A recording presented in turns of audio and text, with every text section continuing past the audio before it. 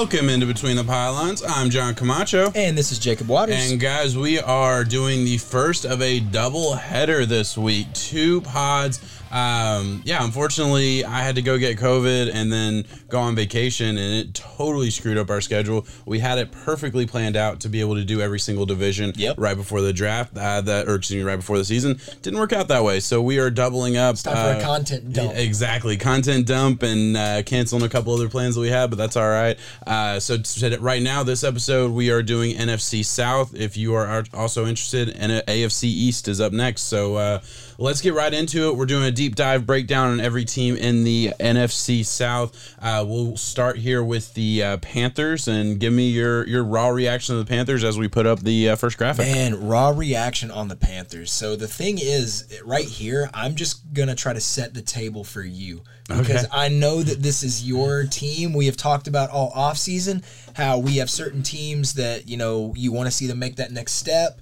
And I know the Carolina Panthers are yours. Yeah. And I love a lot of the moves that they made in the offseason, too. Let me start by saying I am a huge Sam Darnold believer. Mm-hmm. I have seen the flash of what he has in New York at times. Some of the throws, I've said it so many times, so I'm blue in the face, that some of the throws, if you were to blur out the quarterback, you would be like, oh, the sidearm power, throwing a deep post route, sidearm down the middle, that's Pat Mahomes type stuff. Yeah. That's what he does. He does have, I would call it elite arm talent. He does. Mm-hmm. And I'm hoping that with the security blanket of an offense around him, a very good offensive line. They've made a lot of moves to bolster that up. McCaffrey, DJ Moore, Terrace Marshall had a hell of a fucking preseason game. Yes, it was awesome to see. I think it's going to be a good year. Defensively, we're going to need to see some key pieces step up in the secondary. J.C. Horn is my guy, though, and I really think he's going to be able to fill that. And when it comes to a front, they're not. I was about to say front seven. I think they're lacking in their linebacker department, but that defensive line, Brian Burns is a sneaky pick for a defensive player of the year. Yeah, I know it'll shock you, but when you go look at all these betting websites out there, that you can find Brian Burns, and the way that he's able to get pressure, he is jab step, all of it. I've seen so much film on him lately, and that's a guy that I'm looking to break out. Yeah, I absolutely agree. Florida Stater, love that you give props to him. I love that you mentioned defense, and let's start with defense. Just obviously we'll get to everything else. They spend the least amount of money in the NFL on the defense this year, right? So it's just young, and it's not really their fault. They spent every single draft pick last year on the defense, a lot of draft picks this year on the defense. They have bolstered this defense with young guys, and usually when you say, oh, they're spending the least amount on the defense in the NFL, that would scare you. But it doesn't mean, Brian Burns, he's going to get a payday. And it kind of confirms, if you're a Carolina Panthers fan, you probably can look at the roster and look at how it's going. Brian Burns, they're going to be able to afford him. Just looking, from, whatever. I can't talk. I had a saying in my head and then I messed it up in my head, so okay. I can't talk. So that's got to be exciting, if you're a fan there. But overall, you look at the cornerbacks, like you said, they bolstered him up. They also brought in, AJ Bouye, who was off a bad year with the Broncos, but you know what? I've seen at least one player. I've seen at least one veteran who came off a really bad year do well the next year, and that was Rhodes, another Florida Stater who came from the Vikings, had a terrible year with the Vikings, went to the Colts last year and did really well. AJ Bouye, it wasn't that long ago that he was a part of the best duo of corners in the league, in my opinion, when he was paired up with Ramsey. That was just a ridiculously good duo. So we'll see what happens there. Yeah, I absolutely agree. I think this team, though, it does run through the offense, and I'm really high on Terrace Marshall. I think he's going to do well. I have a video. If you haven't watched it, go watch the video where I talk about how he's going to fit in that offense and what I expect. You hit the nail on the head. I don't really need to repeat what you said there with Sam Darnold. I absolutely agree. I think he is. I think he is going to be a big part of this offense. And really, that's where I want to go next is the quarterback, but more looking at it from a managerial sense of, okay, they bring in Bridgewater. They spent a good bit of money on Bridgewater. They're paying him to play in Denver right now. They were the guys who gave him the shot, They gave him a good piece of money, and then they trade for Sam Darnold. You send all those picks away, sign his 5th-year option, and I guarantee you, if it doesn't work out after 1 year, they'll be gone. They are aggressively attacking the quarterback position every year. Obviously, there was all the rumors that they wanted to trade up. They couldn't get a deal done there to trade up to get a guy that I think they felt like they really needed. Obviously, they didn't feel like Fields was the guy because he was available to them.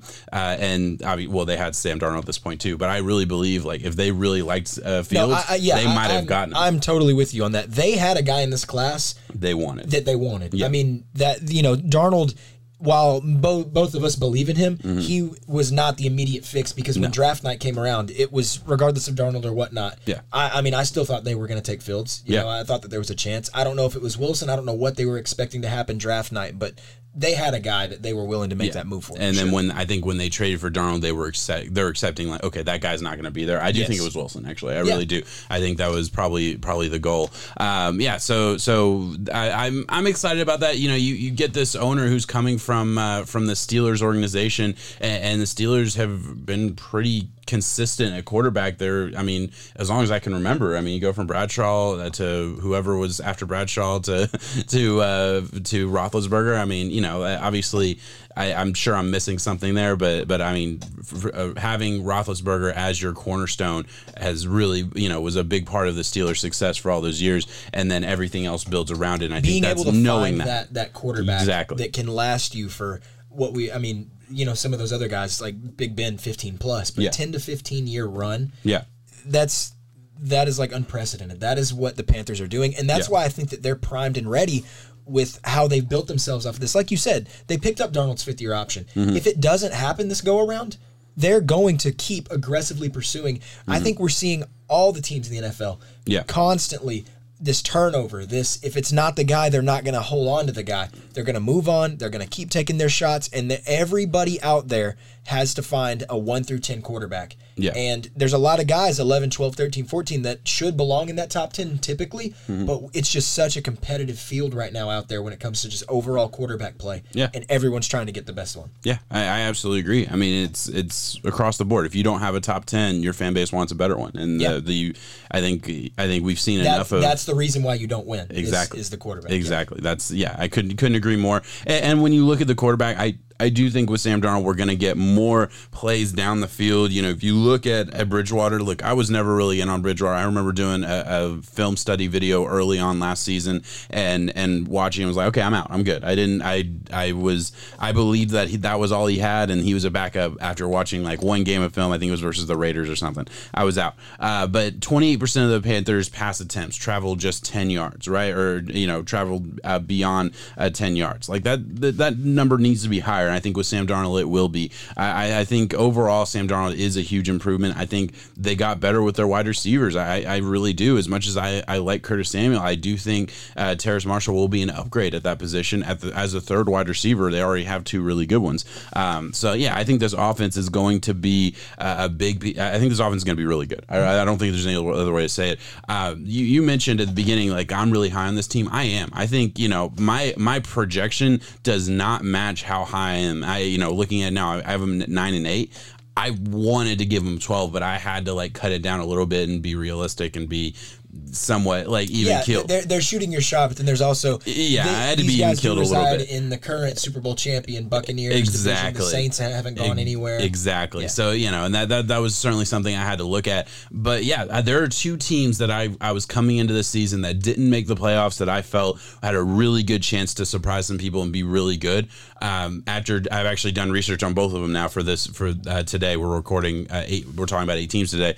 One of them I feel even better about, and the other I feel a lot worse about. And the Panthers I feel even better about. Just everything that I've seen, I feel like they are going the right direction. My only issue right now with their offense specifically is their left tackle, right? They move on from Akun or he retires, whatever happened there, he's gone. And then, you don't, I don't know what to expect there. Cam Irving is injured. You have Dennis Daly. You have Tyler Moton, who might move over. A lot. But he's a guard, and they're trying to move him over to tackle. So you don't really know what's going to happen there. So, one one hole that I really see like as an issue. Again, that's manageable. You said overall their offensive line is good, and it is. Overall, it is good. I do have a question about that one specific position. Let's move on. Let's talk about their free agency here, because I really liked what they did in free agency. They grabbed a combination of really good starters, solid starters, and really high level capable backups.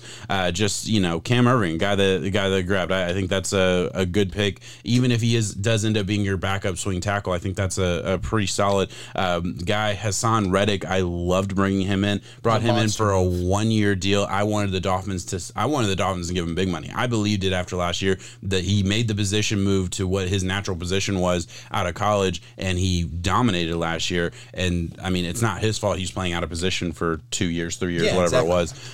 Just high level, competent starters. Pat Elfine is a big hit. They really did spend some money on that offensive line. I think that helps. And their losses minimal. Curtis Samuel's the biggest one, but I think they replaced that in the draft. Nobody else here that I'm really losing a whole lot of sleep over. Where are you at with this? No, I think that they did a good job trying to prep up this offensive line. That's what kept making me think that there was another quarterback move coming behind the curtain overall. But now, Sam Darnold's the guy. It's a fresh breath for him, I'm sure, to get away from that just hostile, toxic New York media, especially having to be a team in New York and have some poor play where it's been, because there are times where it is Sam Darnold's own doing when it comes to some of the he wasn't perfect. I don't think you'd be able to argue that by any means, but I definitely think that he was not given the right tools in the first place to do that, and I think it's just misfortunate, because I know we're going to talk about the Jets in a later pod, but I do think that the Jets now are starting to get that infrastructure down to have a Sam Darnold type quarterback. It just sucks because you see it so many times where the guy has tried so many as a quarterback, where it was just nothing he could do all by himself. And then by the time the team gets good for him, ready to go, it reminds me, going back to Carolina Panthers, of a Cam Newton. They had a Cam Newton prime where there was a lot of other pieces lacking around him. And Cam Newton's physical ability alone was enough to propel some of these average pieces to become good and great pieces at that. And then by the time that I think the Carolina Panthers finally got their infrastructure right, Cam's window had closed. Yeah, no, I really do agree with that. And, we always talk about the draft as a lottery pick, right? Like, you're just getting lottery tickets. It's kind of the same for the players, too, when you think about it. I mean, Sam Darnold was drafted in the exact same spot that the Colts were. The Colts traded back. Yeah. The lottery of it all is, imagine if the Colts had a heads up that they weren't sure what what's his name wanted. If there was a chance that they knew Luck was. Yeah, imagine if they had a little bit of a head start on that bombshell. The Colts probably don't trade back, and they probably take Sam Darnold, and then Sam Darnold automatically is in a significantly better spot. He never has to meet Adam Gase. I mean, like, there's some good things that could have gone. Like, that's the and then Adam Gase the other side, is a big one too. On the other side, like, imagine if he was with the Browns. Like, I really believe, look how good the Browns are. I really believe he would have a different career. I think he has the talent. I think it was at least similar talent coming out. Obviously, they liked Baker more, but I think it was similar. I think there's some good things there. Yeah, it is a crapshoot for both sides. Let's go back to that draft, since you mentioned that. And Sam Darnold was the better prospect coming out in a lot of people's minds over Baker. He was the favorite. I really liked the Baker, process. But exactly, the Baker pick was jaw-dropping. Yep. It was shocking to see that happen. We had a heads up, and I remember making a bet with you, and I was like, "This is bullshit. They're trying to smoke screen." I thought it was all crap. There's no way they're going to take Sam Darnold over Baker. I liked Baker. I certainly thought he deserved to be a first round pick. Thought he even deserved to be top 10. Did not expect him to be number 1 over a Sam Darnold type of thing. And granted, hindsight's 2020. The whole point being is that Sam Darnold had the raw tools, and even beyond that, almost they were. Early on, I remember a few guys comparing him to some of the greats of greats coming out whenever it came to overall scouting about how good he was. I hope that he can just keep those tools and use them around, because there's no excuses now. So let me ask you this, because I'm going back to the offseason at a glance questions, and I wrote all these questions, and I thought this was an interesting one. I'd love to hear your take. Joe Brady, is he a head coach in 2022 if this offense does well? Yeah. I think the offense. I think the offense will do well, and it's only going to bolster up that resume even more. Yeah. I thought Brady would maybe not due for the jump at that point after that LSU season, but I have seen less qualified guys get the job. Yeah. Where I felt like, yes, I still wouldn't have wanted him to be a head coach, but I would have understood. Okay, this is how he got the job. I do think I completely agree. I think he was in one of those situations. He probably could have gone and been the head coach of the Texans of something. Yes. Like the Texans were looking for anybody, right? They probably could have gone, like if Joe Brady wanted to, he probably could have gotten that job. Nobody wanted that job though. I agree. Joe Brady's in the right spot, and with this offense, with the weapons he has, if he is what I kind of think he is, I do think he's a special play caller and deserves to be in that conversation for a young offensive mind type of guy. He can kind of bide his time and wait for the right opportunity. It might be this year, it might be the year after. But I hope it's the year after Mike Zimmer gets fired. Exactly. I have some hot takes there. That'd be cool. But yeah, like that's my thing is like, man, if he's looking at the open positions next year, he might be in a position where he can just be like, I'll wait another year. I'm good. Like this is a good team. You're saying almost pull a Josh McDaniels. Exactly. Which we don't even know. About to say we don't even know if that's a thing in his head. He might be saying just to take the keys where he's at. I think at this point he's the successor to Belichick. Got to be because of the jobs that he's passed up. Exactly. Yeah. He's passed up on some solid jobs. So I thought that was interesting. I think this team can take the next step. I think their young roster is very good. I do think they win the playoffs. I do think they go to the playoffs. At 9-8, maybe my record prediction doesn't account for that. But I think they're better than my record prediction suggests. Yeah. I think they're a really good football team. I think they were, they were unlucky with fumbles, 28th in the NFL. They were unlucky with opponents' field goals, 31st in the NFL above expected. The opponents made every single field goal except for 2 last year. That doesn't really happen. Like things like that do kind of go back to the median a little bit, and like they were the other part of it, and something that we haven't even mentioned yet. They were in 11 one-score games. They won 3 of them, and a lot of that is Bridgewater. Competitive last year. Yeah, they were consistently right on the cusp. And hey, yeah, I think that's a really good place to be when you're a young football team. And the other part, let's pull up the teams they have to play next year and their predicted schedule strength. It's average. It is like there's nothing special there, but it's not a bad schedule at all. But the first 3 weeks, they should come out of the first 3 weeks going 2-3 or 2-1. Excuse me. Confidence. Well, I would go ahead and say look at the first 5 weeks, and I would say 3-2. Yeah, I think that they're 3-2, and that's confidence. That is building up your confidence for a young team. I think that's really important. I think I always talk about having an easy schedule early and how important I think that is for momentum and for these guys. And I think it's even more so for a young football team. And this is a very young defense, especially, but a young football team in general. No, I think they're going to have to get this momentum going early because they close out the year with the Bucks in 3 weeks. They play the Bucks, so yeah. I think it's week that would be sucks. 16, and they have 17 and 18. Yeah, so that's going to be weird. Bills, Bucks, Saints, Bucks. That's brutal. Yeah, that's not easy. Let's close it out. Let's quickly talk about their draft. Got J.C. Horn in the first. I know you really liked that. Yeah. Terrace Marshall in the second was certainly a guy that I thought. I mean, they did a really good job with that, getting Terrace Marshall late in the second. That was a really good draft. Tommy Tremble. I'm not as big on Chuba Hubbard, but to be the backup, I don't really have an issue with it behind Christian McCaffrey, and they did need that. Obviously, Mike Davis going to. Division rival over there. I love Davion Nixon in the 5th.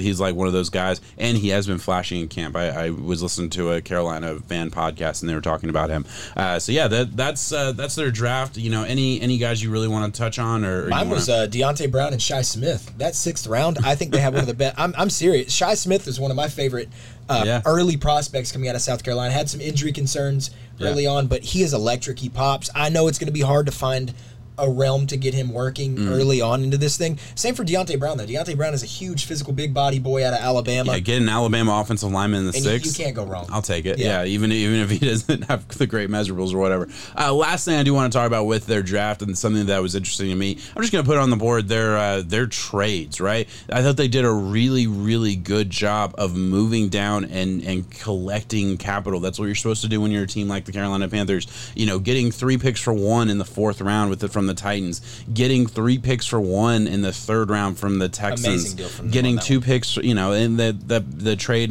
for the Eagles, consistently traded down twice in the 2nd and still landing Terrace Marshall. That is insane. Just collecting so many picks. Imagine if you said, oh, you can get Terrace Marshall, Tommy Tremble, Shi Smith, and another pick that ended up being traded, all for your 2nd round pick. Like, that's ridiculous amount of value. Last little thing, we don't usually talk about draft day trades on this pod, but I thought it was interesting, and I just want to speak to the intelligence of the staff. I really think their GM and what they're doing up there from a managerial standpoint is really, really high level stuff, and I think they're showing you how to rebuild. I think they're doing a really good job of that. Yeah, if you're trying to rebuild and find diamonds in the rough, you need as many shots at those diamonds as you can take. Especially if you're rebuilding without all the picks. Like the Dolphins are showing you how to rebuild if you have a shit ton of capital. But the Panthers are showing you how to rebuild if you didn't have a left tackle get traded for 7 million picks. Exactly. So I think that's really good. I think that's enough on the Panthers. Do you have anything else you want to say? I think we covered it. We're good. We'll move on to the Saints. Same story. Give me your raw reaction to the Saints while I'm pulling up some stuff here. In my head, I'm a lot harder on the Saints than what a lot of people are. Yeah, I noticed your rankings. And it bothers me too by saying that, because I didn't think that much of Drew Brees for the past few years. I really didn't. I watched those games and I knew in areas where he was holding them back, but I don't know if I'm a full-on believer in Jameis yet. I know he can throw the ball. I know he can sling it, but I also know, with that being said, he can keep both teams in the game a lot. They have a very good defense. I like their weapons. I will say this, though. Alvin Kamara, when it comes to a fantasy production and overall NFL production, was nowhere near the guy that he was with Brees off the field. Minimal usage. Minimal. Well, I'll give you that. I think a lot of his production came from Michael Thomas not being there, and they really didn't. When Michael Thomas was down, Emmanuel Sanders, was in and out of the lineup. You had a situation where they didn't really have a lot of good depth at the wide receiver, and they still really don't, to be totally honest.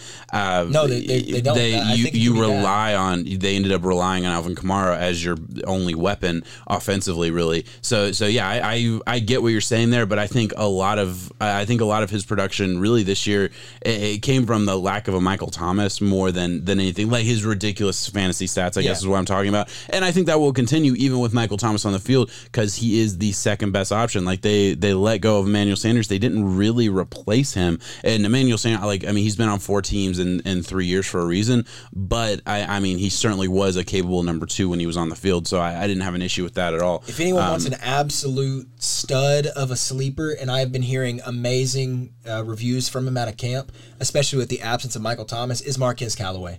Yeah. They're saying that Marquez Callaway at times has stepped up and really asserted himself into that X or wide receiver 1 role. Nice. Where I thought that he could grow into that at some point. Now, of course, Michael Thomas, we still got to see how all that drama unfolds and whatnot. Mm-hmm. But I'm also glad you pulled up the draft. I'm not a big fan of their draft.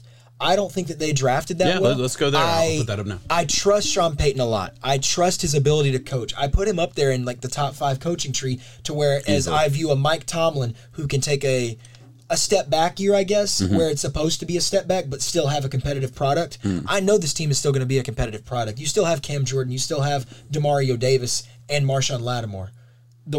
It's Lattimore. Yeah. I don't know why I'm blanking. Yeah. The way that you build the defense, that's what I like. They have it matched off all the levels right there. I'm just worried about this offense a lot. I really am.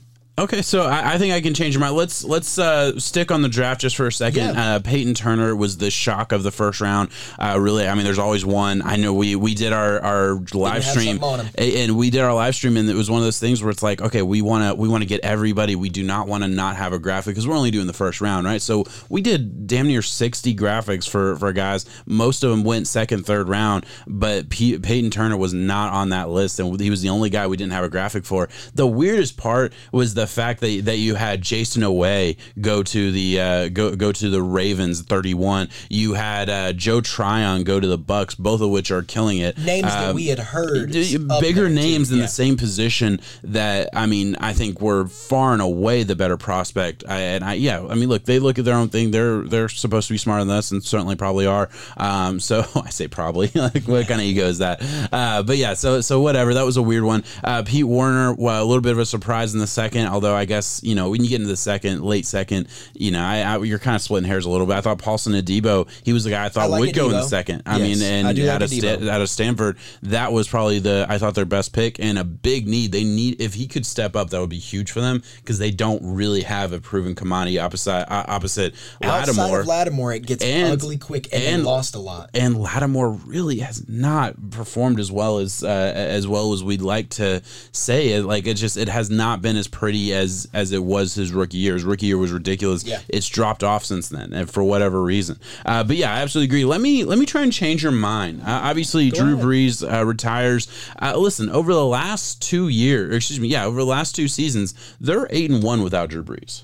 Sean Payton, you really look at that's why he's up there. Yeah, you know, they were one of the healthier teams in the NFL, and I was kind of surprised by that. I think they had a pretty healthy season overall, but they lost at key positions like wide receiver, quarterback, and I mean those were big pieces to lose, especially when Michael Thomas is your kind of all your passing offense at the wide receiver position. They lost those pieces, and Sean Payton was still able to produce. I thought, you know, you look at Jameis Winston, he did come in and perform well that one game. And then obviously they gave the reins over to Taysom, but that was because Sean Payton had made a promise to Taysom that if something like that had happened, get his opportunity. He would get this. Yeah. So that, you know, that was something I don't think we were aware of. I remember that offseason being on this pod, or excuse me, that week after Drew Brees got hurt, being on this pod and saying there's no way they start Taysom. It's got to be Jameis. They're holding their cards close to their chest just to mess with him. And I was totally wrong. Taysom goes 4-1 though. In 4 games without Drew Brees. They were not pretty games though. Okay, and I get that, but a lot of that I do think is Taysom. I think this can be a team. This could be a team that does both quarterbacks, like significantly more than we've ever really seen in the NFL before. Sean Payton to me is enough to, like, with the overall team that they have offensively. They do have some good weapons. They still have a great offensive line, which is a big piece of it. And defensively, we're going to talk about some of their losses. I am certainly questioning it, and I do think they have a worse year than they did last year, but Sean Payton to me is worth enough wins that he's going to figure out with Jameis and with Taysom, and I do think they have the infrastructure on that offense to. And also, I mean, he's had Taysom as a backup for a long time. He's been, you know, tinkering with play calls when Drew Brees retires for a long time and schemes and things like that. Yeah, I mean, he's known the end's been in sight. Yeah, I do think there's a plan in place that's been in place for more than just this offseason a little bit. I'm actually kind of excited to see how the Saints team works. I understand it's kind of a gamble for me to say, like, just looking at key numbers, I have them at 11-6. You have them at 8-9. It's hard to imagine 11 with the quarterback change. Yeah, I have them at 11. I feel good about it. I really do. I feel good about 10 or more. I feel they do definitely hit double digits. They're just too good of a football team, top to bottom. Overall, they are, and when you add in the coach, yes. And that's the thing, whenever I was doing the wins and losses, I know all of the crap that I have talked about Drew Brees and all of his legacy and as good as he has been. I'm happy as a Vikings fan whenever we've faced him in the playoffs, as it's, you know, the past few times, because his inability to push the ball down the field is one of the main reasons that we're able to stay in a lot of other teams, for that matter, are able to stay in games. So, I would think that losing Brees and adding Winston, we're 2 years removed from Winston leading the league in passing yards. Give it that, yes, he had the other stat to go along with it. I think it was close to 40 interceptions. It was 30. It was 30. 30? Okay. It was exactly so 30, a little bit, 30. That's 33 that's touchdowns, 30 interceptions. That's a lot, but, you know, still was able to do that. Yeah, so I say all that, and then I do have some stats to back it up here. First of all, you did mention it wasn't pretty with Taysom Hill. You're absolutely right. They scored 24 fewer points in 3 of those 4 games. So you know, and you look at the 13 games that Brees started last year, they only did that 11. They scored more than 24 points 11 times. That's electric. So that tells you the difference in what their offense is able to produce. But also, he is coming in midseason. I think there's certainly some holes you can poke in that stat, but it's enough to say, yeah, it was not as pretty as it was with Drew Brees. I'm not sitting here saying that Taysom Hill's a star. I don't think he is the star. I think he's a really, really unique piece that you can put in 5. You know, I'll say as many as 5 to 10 plays a game for different reasons at quarterback position. I do think Jameis Winston is the starter. Jameis Winston still does have a lot of talent. I will say, you know, you look at Jameis Winston. Let's talk about interception rate. He was 54th out of 57 over the last 5 years in interception rate with a minimum of 400 attempts. Gunslinger mentality. Exactly. 3.61% interception rate. That's really high. Drew Brees, 1.5, ninth in the NFL over the past 5 years. So that just shows you like what they're used to. The Saints don't throw interceptions. Like that's not really like that. That's not what you want to see. Very efficient team. Exactly. And, yeah, absolutely. And so I absolutely get what you're saying. To me, and this is a hot take, and this is going to go a little bit off of how we usually do this. But I was thinking about this when I was doing the research, and I want to bring it up to you and see what you thought. The Saints and the Ravens feel similar to me.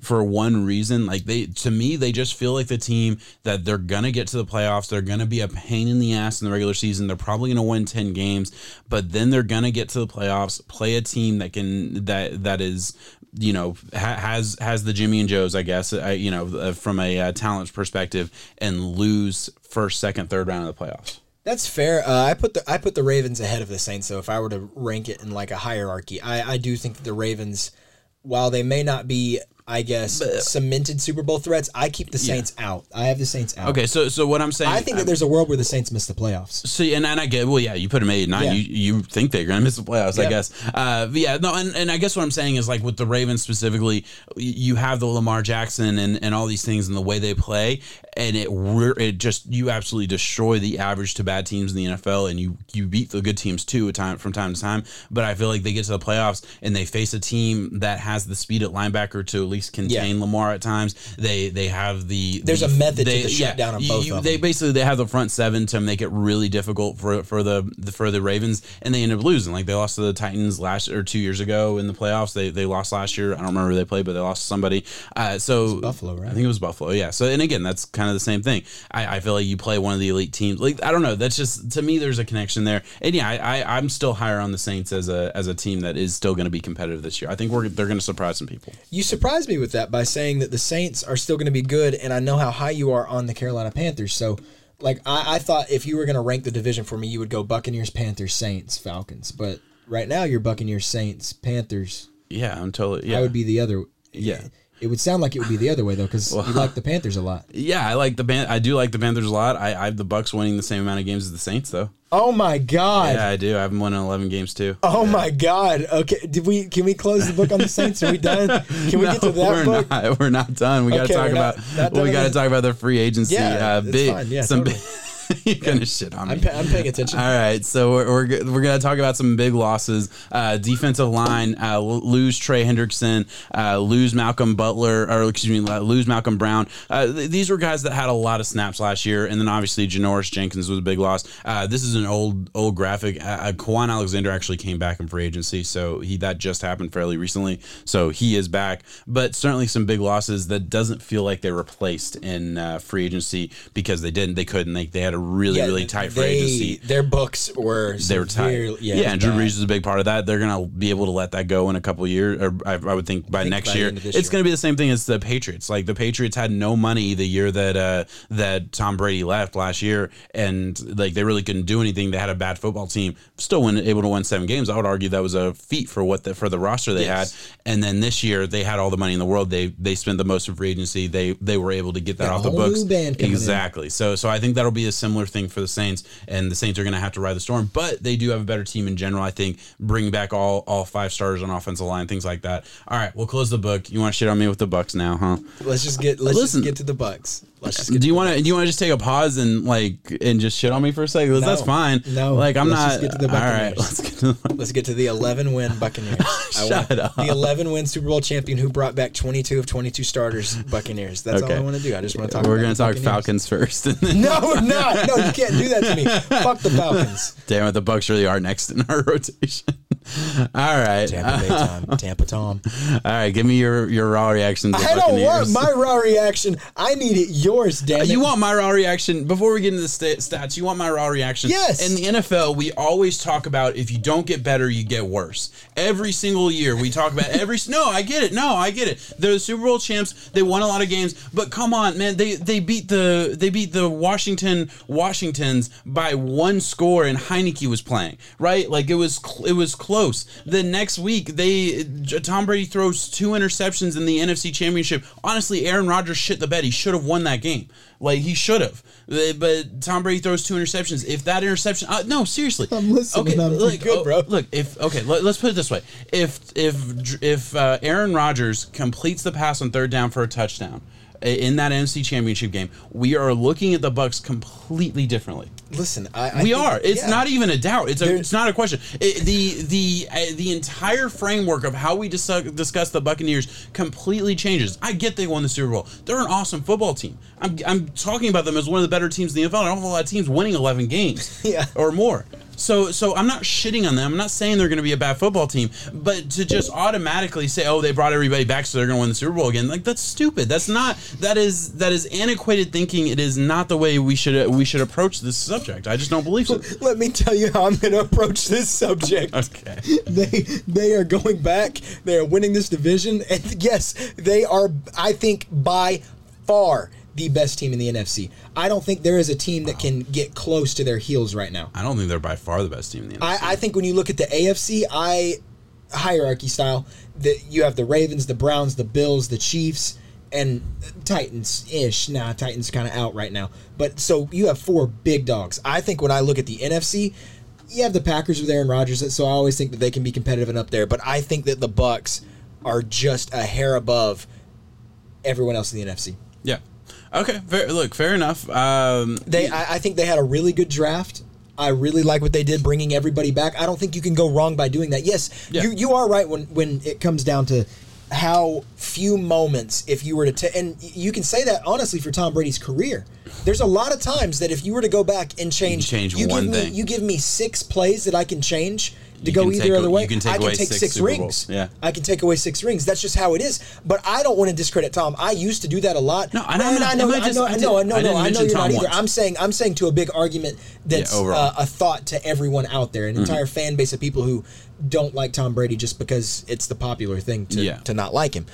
Yes, and going into this playoffs, if they lose to Washington, just pause real quick. You're good. There, as somebody who was a critic of Tom Brady for a long time, it's not the popular thing. You get shit on a lot. You can't do it. It's not popular. It's just not it anymore. You said it's the popular thing. It's not. No, I just because I've been unpopular with it. I think there's a majority of people, especially people here in Tennessee, because y'all are just riding on Peyton Manning's forehead, that just do not like Tom Brady at all. Y'all have a problem with the man.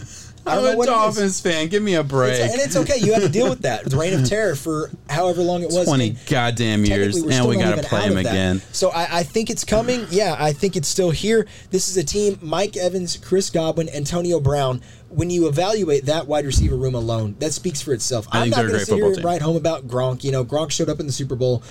I think Gronk is more valuable when it comes to his blocking and what he's able to do for that. But tight end core as a whole, O.J. Howard, Bray, so it's a good tight end core for sure. I still think that they're offensive lacking line in the running back room department and offensive line. Tristan Wirfs killed it. It's insane to think about that. That defense, Levante David, help me out. Devin White. It's Devin White, correct? Devin White, yeah. Their linebackers are awesome. Shaq Barrett, JPP, and Joe Tryon apparently is killing it in camp, so he's the rookie. You have the Auburn boys up there at corner, Carlton Davis and Jamel They Dean. outperformed every expectation I had for them. I just don't see a weak spot when I look at this team. I get it. And maybe I could go back and check all the boxes. I could easily go back and find them another win and give them the favorite in the division. And honestly, they are the favorite in the division. I get that. So look, they were the healthiest team in 2020 last year. Did not have a lot of injuries. Obviously, you don't. If you're just like a casual fan, you think about the Bucs. Oh well, Chris Godwin had some injury issues. Well, every team has injury issues, but like overall, from top to bottom, they were the healthiest team. So that's a positive. I did think it was interesting. This is a weird stat, and I don't give it a lot of credence, but I did think it was interesting. I wanted to put it out there. 32nd in Football Outsiders variance metric last year, right? So that's basically from a game to game perspective, the Bucs' performance was the most volatile in the NFL. So that's interesting. Showing up and being a different team each week. Yes, exactly. Which my wallet fucking felt that whenever I was gambling on the Bucs every week. Yes. And I'd be like, man, they're going to really put it to the New York Giants this week. I completely agree. Like, trust me, I know what you're saying. I read that stat and I was like, okay, yeah, I get that. I feel that. Like, I felt that last year. I felt that in my heart, having to sit there and watch just a crap show, $100-something on the money line. Come on. Tell the story real quick. I don't want to. You gotta tell it. I thought the Buccaneers were going to just put it to them. I mean, like shove it down their throat to the New York Giants. Sunday night football. Giants had some injuries all over the field. Bucks were relatively healthy. There was no reason the Bucks still lost that game. The Bucks were already rolling. They should have come in and taken care of that game, and I don't know what it was. I don't know what the hell happened. Evan Ingram was actually Evan Ingram for just a millisecond, for 2 quarters or so. And yeah, I lost $100 on that. Yeah. I was very upset with the Buccaneers on that. But I still think that they're... Yeah, to get back to your point, they have the 5th easiest schedule in the NFL. I don't know how you win the Super Bowl and you get the 5th easiest. Well, I do know how. You don't win the division, get it in a wild card, and then run it. That's how you get it. Then you get to play the Dolphins. That's the division they get to play. So Jets Dolphins is fairly, so easy. That's wild, isn't it? Like I guess they play the Giants again. Yeah, they play the Giants. They play the Giants again. When I saw we had to play the Bucks, I was so mad. We got 1 year without playing Tom Brady, and now we're back at it again. Yeah, just sucks. Like, hey, no choice. Also interesting, Bucks went 0-4 against teams with run defenses that ranked inside the top 15 last year. That was, I thought, very interesting to me. And granted, I do think they'll be throwing the ball more. We saw it in the second half of the season where they kind of stopped running the ball on first down as much and just started airing it out. You have arguably the best top to bottom wide receiver core in the NFL. I mean, I certainly think there's an argument to be had there. You have the greatest quarterback of all time. Why wouldn't you just be airing it out? They played wildly different in the playoffs versus regular season. They did. And last thing I really want to mention before we get to the last couple of things and move on from the Bucks, I was wrong. I was dead wrong with the way they would use Tom Brady airing the ball out. I mean, he threw it down the field, and he still had an arm to get it down the field. That was my biggest question, and something that I thought, there was no doubt in my mind that the Buccaneers were going to have to change the way they played offense from a schematic standpoint to match what Tom Brady is able to do. Kind of like the Saints have had to do with Breeze. And they didn't do it, and Tom Brady rose to the occasion, and it was just crazy. It's like, okay, we never really saw you do that with the Patriots the last 3 years, but now you're on the Bucs team, and you're just airing it out. Amazing. I was absolutely wrong on that. Just kudos to Tom Brady and your what after the end of the Patriots little run right here, and you started to kind of connect some dots about, there's a throw right there that Tom kind of looked like that ball kind of wobbled a little bit in areas where it used to not. Is he losing the arm strength? And then I think I'm pretty certain that it was week 1 was the Buccaneers versus the Saints, and Brady opened up with 2 pick sixes in the first half. I forgot about that. And the narrative, I don't remember the announcer at the time, but I just remember them talking about, is this it? Is this like having to watch a childhood hero or one of these legends of the game have to go through that? People had already started writing them. I mean, I feel like we've been ready to close the book on Brady for a long time. And, of course, he's been around forever. I actually remember being in middle school and looking up his age to see how long he had. I remember looking, it was 36 or something. Seriously, I very clearly remember this. So yeah, I'm 25. Yeah. It would have been about 10 years ago. I looked it up. He would have been 36, whatever it was,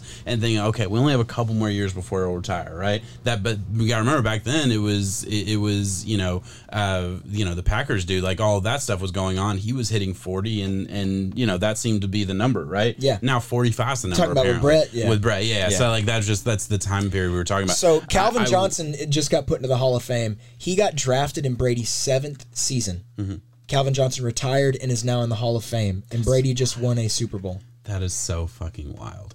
That's just crazy. Brady has 3 different Hall of Fame careers, in my opinion. You have the first 01 to 04 Patriots where he had 3 Super Bowls. He has all those accolades. I think there's an MVP in there. You have that middle Patriots dynasty where there is 2 more Super Bowls, or three more. Okay. And then you have this last little run from the last few years of the Patriots with him getting all the final numbers overall, and then the Super Bowl with the Bucs. I think he has 3 different Super Bowl Hall of Fame careers. Wow, it's that's crazy to think about. That's really interesting. Yeah, is insane, and I think that they're still going to be doing it this year, even better, honestly. And also, I just think it's funny because you were talking about the Saints, right? Yeah. The Saints only had 2 games where they played with Drew Brees, Michael Thomas, and Emmanuel Sanders all on the field at the same time. Both games were against the Bucks, and both were wins. They were the Bucks' kryptonite. Did they face each other in the playoffs? Yeah, they beat them in the playoffs. Yeah, the Bucks, because it was third time's the charm kind of thing. Exactly. The Bucks beat the Saints in the playoffs. It was a big game, and Mike Evans had to step up over Lattimore because Lattimore was making him his bitch for a while. But the Saints were hurting. Like they didn't have a lot of they lost a lot of their big pieces there. I don't think Michael Thomas was there, and I think that was a big part of that game. Anyway, so we'll get back to the Bucks there. Last stat that I'll give you. I know I already said that, but one more. Bucks only face 5 teams with the same starting quarterback from 2020. That is so wild. Now 6 games because we're counting Falcons twice. 5 teams, but that does also include Cam Newton from last year and Tua Tagovailoa, who split time. Like those are included in those 5 teams. That is ridiculous. Just going back to their schedule, and put that back on the board. Trust me, there are some undertones here to think about how. And that's why I brought up Brady's entire career, because you think that there's just a lot of different lucky little things that slowly add up over time. Wow. But at the end of the day, he got it. Yeah, exactly. So I don't know. I thought that was a weird, crazy stat. Let's pull up their. Have we done free agency yet? Did we do that yet? No, we didn't do free agency or draft. I don't think they added anybody other than just some re-signs. Yeah. So real quick on free agency, lost next to nobody, all re-signs. Look at that list of re-signs. That is just absolutely crazy to me. And then I don't know how they're able to budget it. Yeah, I don't get it. Well, they're going to be screwed in a couple years. That's what it is. They went all in. Yeah, I mean that's the only way. They're backloading everything. That's the only way you could possibly do this, especially in a year where the cap went down. Last thing with the draft, real quick. We talked about best player available. When we were doing the free agency thing, and you saw the last graphic where it said draft needs. There wasn't one. Joe Tryon in the first round. I think that was best player available. He's doing really well. I know I mentioned that a handful of times, but he really is. Kyle Trask, I did not think was the best. I thought Kellen Mond was the better quarterback there, but I get it. Get a big, tall Trask pocket gets passer. to step into a very good spot. Very good spot. Very, very fortunate for him to be able to sit behind Tom Brady, and that'll be cool to see. The rest of the draft, I don't have any big thoughts here. I don't know if you do. I'm glad to see my Auburn boy get taken. KJ Britt. Yeah. Bruce Arians has come out and said that he is taking the second team defense, and he's the captain of that squad in itself. So hopefully he can be a rotational piece somewhere there. That's awesome. Downhill hard hitter. You have a Levante David who's going to be out soon anyways. Yeah. All right. I think that's all I have on the Bucks. Anywhere else you want to go with this? Super Bowl for me. I see them losing to the Rams. I have the losing to the Rams in the championship. I was like, you have some rule changes going on too. But I have them at the championship. And also, you said I was crazy. They're over under 11.5. Yeah, no, I put him at 11. Like I'm not fucking crazy for saying 11 and 6. I don't think you are. You made me sound crazy for the Saints, though. The Saints was 9, and I had them at 8 and 9. You had the Saints. We're way off on this division altogether, aren't we? Yeah, I might be too bullish on the Saints. I might be too bullish on the Bucks, and I can admit to that. But I do think that I have the stuff to back the argument behind the Buccaneers' success. Yeah, of course. I just my whole thing is it's hard to put any team at 14-3. Well, yeah, of course, but like my whole thing is we take the final result of the Super Bowl and we take the free agency and we say, well, they're going back. There's no way, and it's like, and I get that you add in the fact another year with Tom Brady. I get Chiefs. No, but they don't do that with the Chiefs because the Chiefs did it all year. The Chiefs were the same. I get what you're saying with that. Okay, and I totally understand that style of play. Yes, but I mean, come on. Like at this point, especially at this point, the Chiefs are fairly like they're enshrined as one of the best teams in the NFL. They're not going anywhere with that title, right? Like you think the Bucks do though? That defense, is fucking awesome. Alone, that defense, can it's win ridiculous. Those games. But the thing for me is looking at the entire postseason as a whole. When you're playing the best teams in your division, theoretically, you had a tough game against Washington. You had a tough game against the Saints when they were undermanned, and realistically, you should have lost to the Packers. Okay. You throw 2 interceptions, you probably shouldn't lose to the Packers. The Packers blew that game. So you can't discredit the Bucks because of the Packers fumbling the bag, though. And I think with Washington, Washington had a late surge that Tampa just didn't give a shit about. I really think so. Okay. Tampa was well in control of that game. They did control the game. Heineke started playing hero ball, and yes, there was a time where it was like, oh God, if they get the ball back at this point, there is a chance, like technically. But I don't think there was ever a real fear. I certainly get that. I'm not taking away. And they dominated the Super Bowl. They absolutely did. And Very boring. Listen, I totally get that. It's just for me. I guess I try and fight back against the antiquated way of thinking of 1 + 1 = 2 when we're not looking at all the other things that go into Super Bowl. it. Exactly. So I guess that's what I'm saying. Maybe I'm fighting against that narrative with my record prediction and kind of letting that seep in, which I shouldn't. So I'll give you that. Like that in sports. Kevin Durant hit a 3-point, what we thought was a 3-point, but he wears a size 19 shoe. If he wears a size 17, the Nets beat the Bucks in this year's playoffs in Game 7, and we are talking by that much. Giannis gets his championship, the Nets fail as a super team. We're talking that much of a narrative. So trust me, I understand the whole thought process behind that. When we equate, oh my God, Kevin Durant couldn't finish that game off and couldn't be the GOAT. If we're that much of a difference, that much of a margin, it's GOAT versus not GOAT. It's wins versus loss. Trust me, that's great. And just like you said, it changes so quick. You said it perfectly. I think 6 plays, and you can take away 6 Super Bowls. Legitimately, yes, yeah. And honestly, that might be fair to say about a lot of guys. Like, I mean, give me one play, I might be able to take away the Saints Super Bowl. A lot of times, not even for the good players. I say it for the players who we never got to see pan out because the promise that we saw in college versus them landing in another spot where they maybe get caught a little bit more or they just have a few different plays. Herbert getting to light it up in the way that he has, I think that has already set his career on fire. Yeah. If he were to come out and maybe have 3 bad starts in a row, we're so quick to write him off. That's why I'm scared for guys like Tua.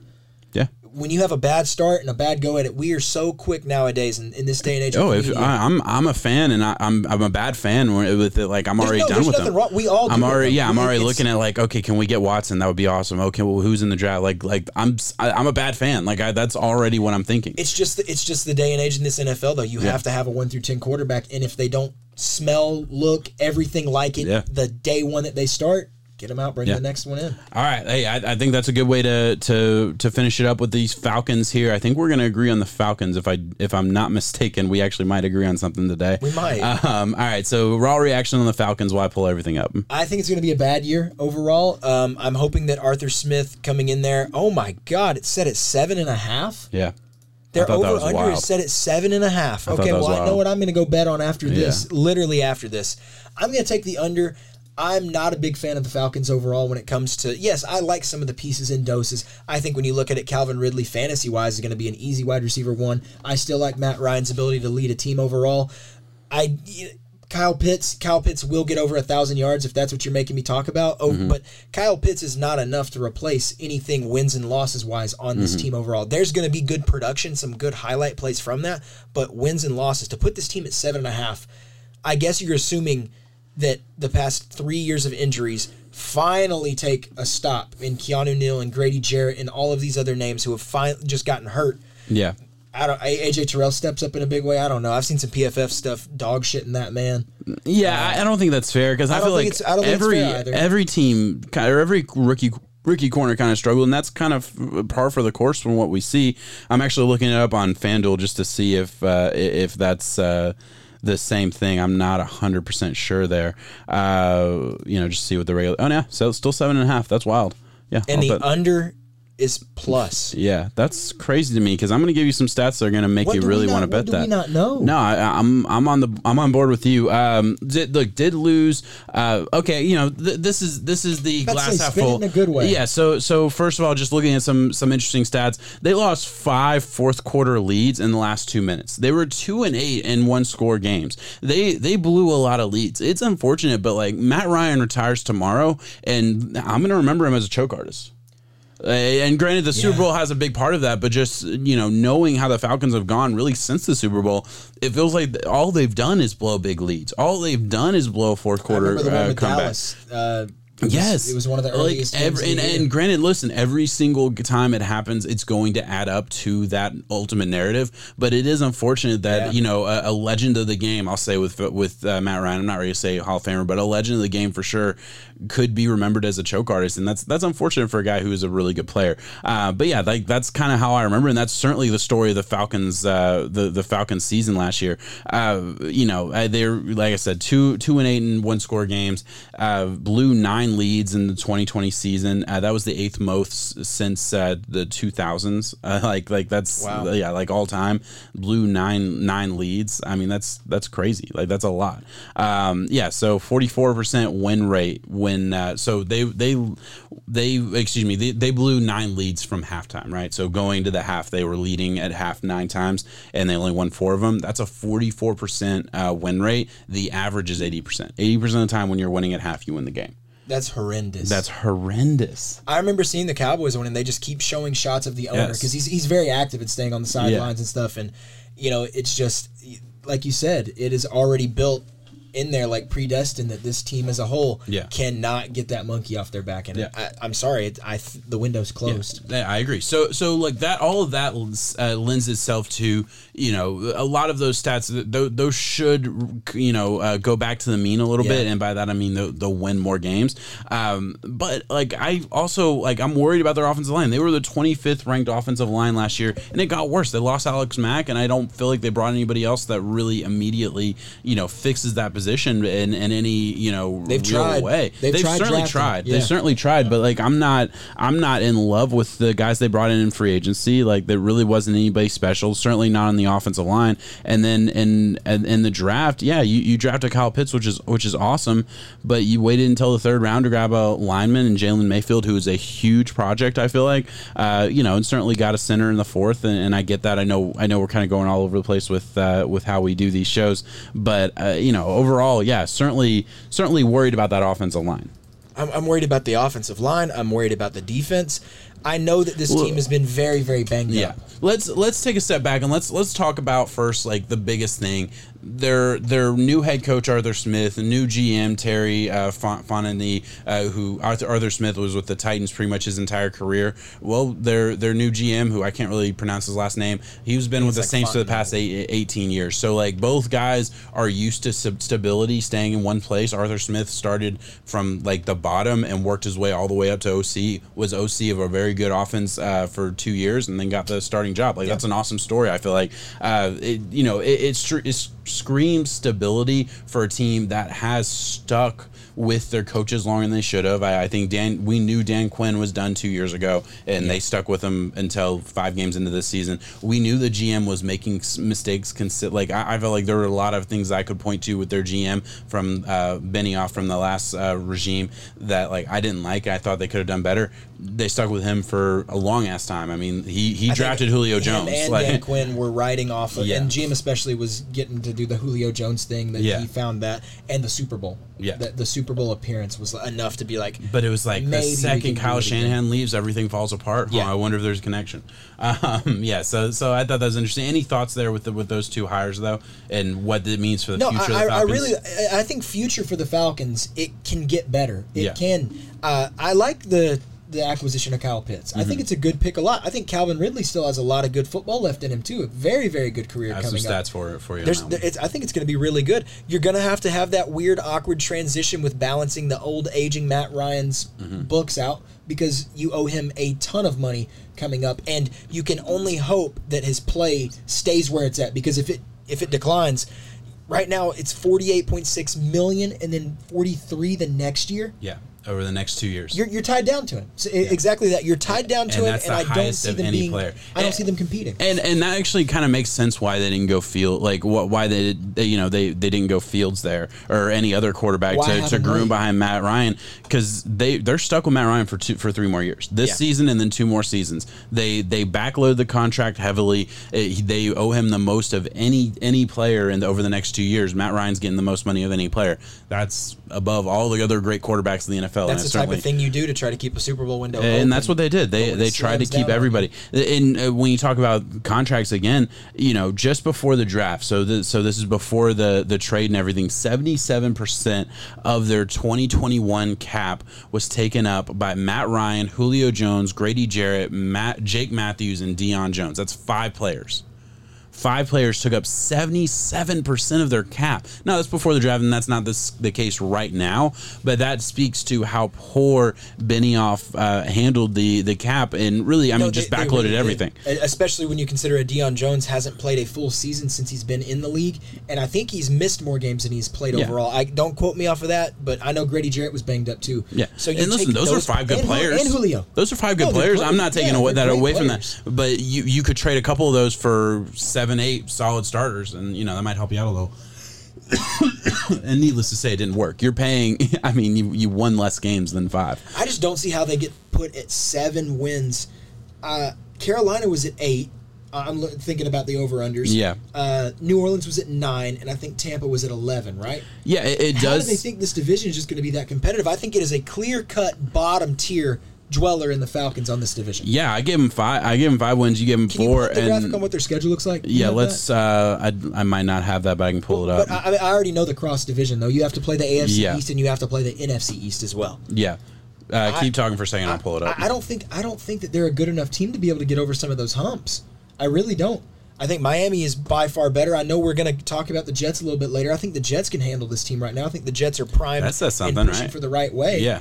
That's exactly what I'm saying. That says all that I need to say. Yeah. If I evaluate the Jets, and I'm down on them compared to a lot of people. So overall, their average is 15th. So they have an average schedule in the NFL. Pretty good start to the season, though. I will say that. I will say I can see where they're fortunate enough they do get to catch. As much as I just hyped up the Jets, I would say coin flip game. I give the edge to the Jets if I had to pick. Yeah. So I'm trying to think. You get Eagles, Giants, Washington. Philly, Giants, Jets. There's 3. Let's give them Jags 4. Let's Lions 5. That's just, I'm giving the Jets the easy one. I know I just hyped them up, but I mean, really, you look at the first 4 of the first 5 games are very winnable for the Falcons. I mean, is there a world where they have? Is there a world where they're 4-1? Yeah, I'd be shocked. Is just tearing it up or something. Yeah, I mean, it's not completely out of the realm of possibility. If they go 4-1, they're hitting 7. I stand by what I said. Yeah, I do too. My 4 wins that I gave them was splitting with the Panthers. I think Washington's a lot better than. I think Washington's a lot better than that. So I think there's there's a world where they go 3-2. I don't think they beat Washington. I really don't. I totally get what you're saying there. I mean, absolutely agree. I see a lot of for sure losses up on that schedule. Yes, I mean, there's a lot. They either play the team where it's like they're bad, or they get the big dogs of the NFL. Exactly. Cowboys, Saints, Buccaneers, Bills, 49ers. Yeah, there's some tough ones there. There certainly are. Yeah, so I don't know how. I don't know how they got there. You mentioned Calvin Ridley a handful of times. I do want to talk about Calvin Ridley. He posted 8 100-plus yard receiving games last year. He was on the field for 82.8% of snap share. Got 143 targets. Just killed it last year fantasy-wise, right?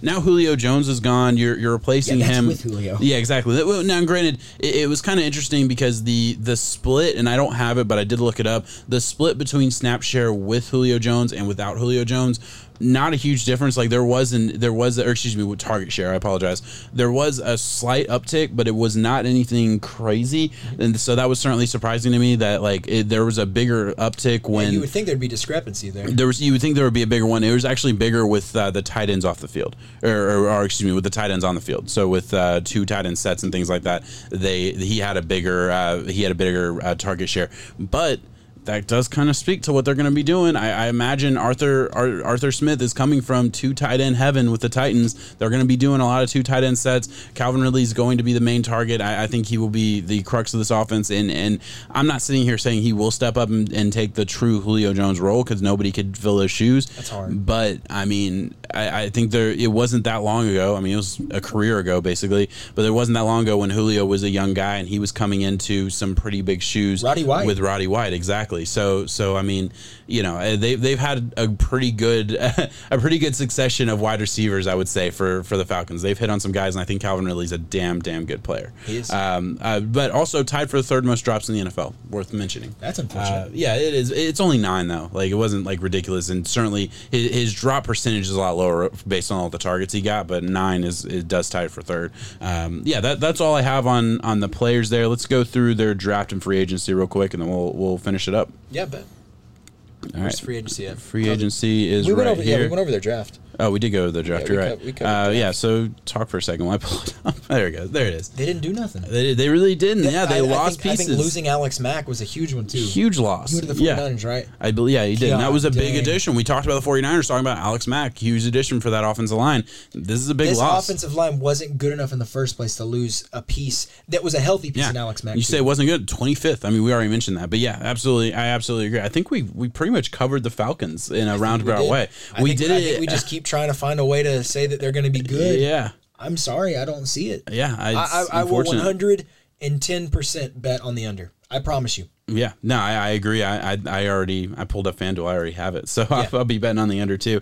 All right, guys. Hey, that is all we have on this episode of Between the Pylons. We did the NFC South. Do you have anything you want to say? No. First week of preseason. I did a live stream on it last night. Any thoughts you want to put out there real quick? Out of everything that's out there. Well, just I mean, if you want something recorded to bring back later, I think your boy Jordan Love did really good. Jordan Love did do well. Yeah, I think he did really good. Well. Even on some of those incompletions, when you look at the ability and the way that he, like, I saw 3 plays off the top of my head, and there's one after giving the play action, he looks 1, he looks 2. And then he throws the smart dump off, and just to be able to have the poise, because there wasn't a preseason. He didn't do that in college, and there wasn't a preseason last year. That was the first time we got to see him. Yeah, this was the same type of appearance. Like, everyone was hyping up. Oh, it's Trevor time, Zach Wilson time, Justin Fields time, Trey Lance time. Yeah. As they should. Yeah. This was Jordan Love's debut. It was the first. He it hasn't was his touched debut. the fields. Yeah, yeah, it absolutely was, and people kind of, and I've heard no national media on it. No, That's I haven't. The sad part. If you haven't watched it, try to find a way. Just look it up. Yeah, look it up on YouTube. He did a phenomenal you can find every job. play. He did really good. He did really well. I'm glad you mentioned it. Yeah, because absolutely, he showed the physical ability that he has, and that was my big thing coming out of college. I was high on him. It looks like he added some brain to it too. Yeah, it really does. Man, I'm excited. I really am. I might not get slapped 3 times by Corkin. You might not. Yeah. All right, guys, that is all we have. We will check out, and we'll be back probably about an hour to record the next episode. 7. Peace out.